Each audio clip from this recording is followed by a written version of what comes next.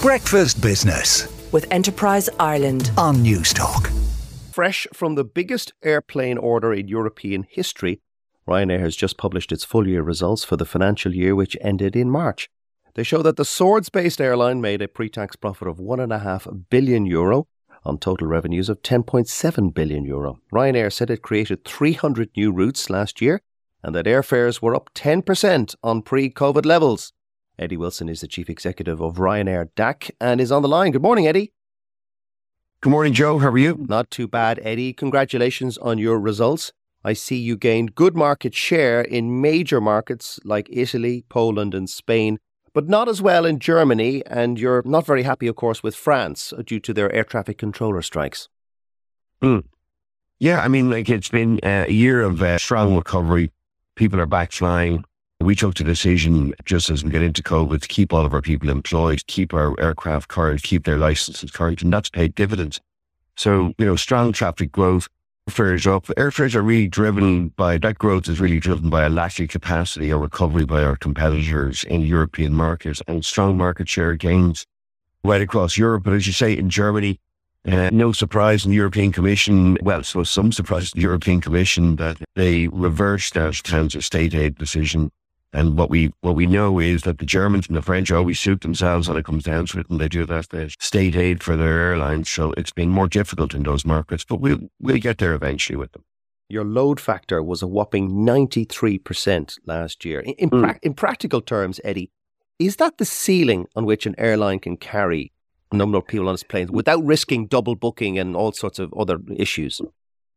Not really. Because before COVID, our load factor was actually slightly higher than that.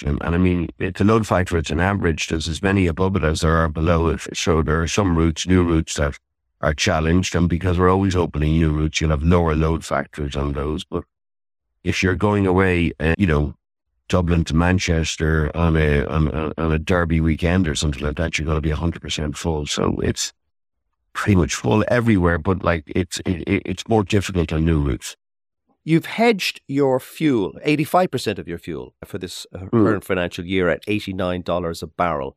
Brent crude currently stands at $75 a barrel. Won't that mean that passengers will be paying more than they otherwise would do if you hadn't locked in so much at such a high price? Locking in fuel, and you can look like heroes like we did last year, where it was 80% of it was locked in at just over $64 a barrel. But, over half of our cost base is on fuel. And what you're trying to do here is to buy certainty. It's not unlike your fixed rate mortgage. People don't do it to beat the banks, though some think they do. They do it to get certainty on what's going to be paid out every month. That allows you then to concentrate on the remainder of your cost base and allows you to pitch your fares within the market. So it's about buying certainty. You can't beat the market, but because of the strength of our balance sheet, uniquely, we're able to have the credit lines in place to secure that amount of hedges and also cost certainty.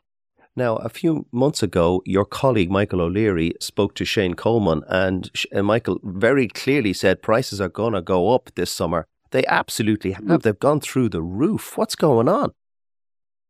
Well, there is less capacity in Europe. I wouldn't say they've gone through the roof. Like this year will still be challenged, as you quite rightly said. There'll be higher fuel bills there, so that will ultimately feed in somewhere into higher fares. But most of our competitors have not recovered. And that means when you've got less of something in the market, well, then prices will go up. But Ryanair will still have the lowest fares. But there's no doubt that there is, the days of ultra low cost fares where they were widely available $9.99s or $19.99s are not around in the way that they were before. And in some cases may actually be over. So fares are trending upward for this summer. And as we always say, book early. And do you think they're going to stay at that levels, or should consumers, as you've hinted at there, kind of brace for the fact that they've been paying possibly less than they should have for the past decade or two? I think sometimes we over-concentrate on leisure travel. What you have is that, there are many different segments, people visiting friends and relatives, and business travel as well.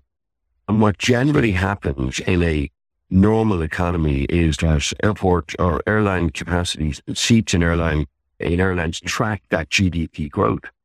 And because we've had the interruption in COVID, what has happened is because other airlines have not recovered, you've left seats available. And that's not tracking GDP growth. Now, GDP growth is fairly benign at the moment, but when it comes back, I think you're going to see airfares rise. And that has happened in the United States. And what happens in the United States tends to follow here. So fewer seats available, no prospects for growth other than Ryanair. So like Ryanair is out there with an order for 300 additional aircraft. And we hope to fill that gap in many markets in Europe and have been securing market share on the back of that. So I think medium to long term, airfares are going up. Yeah. I see Dublin Airport is talking about cutting landing charges for airlines using more sustainable fuels. Now, given you published your targets and you want to have 12.5% of your fuel to be SAF or sustainable aviation fuel by 2030, will that mean that your charges in Dublin will go down?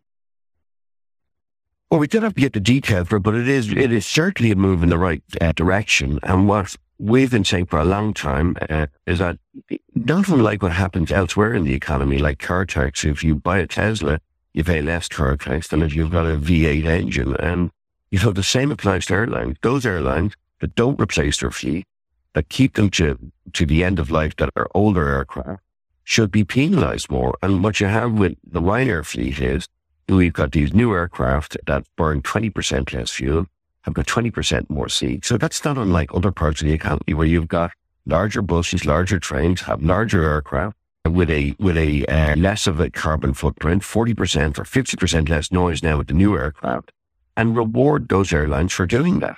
And if that happened, then at least it's cost neutral for the airport, and they spread the charges for those who invest in fuel efficient aircraft and with less carbon footprint. They get the benefit on cost, and those who don't invest pay more. And I think it's a welcome move, but I hope we hope that it is, it is significant, that it encourages to do that. Well, I'm going to be speaking to the boss of the DAA, Kenny Jacobs, your former colleague. I'll have him on the show tomorrow morning. We can put those issues to him. Eddie Wilson, thank you so much. That's Eddie Wilson, the Chief Executive of Ryanair. Breakfast Business with Enterprise Ireland on News Talk.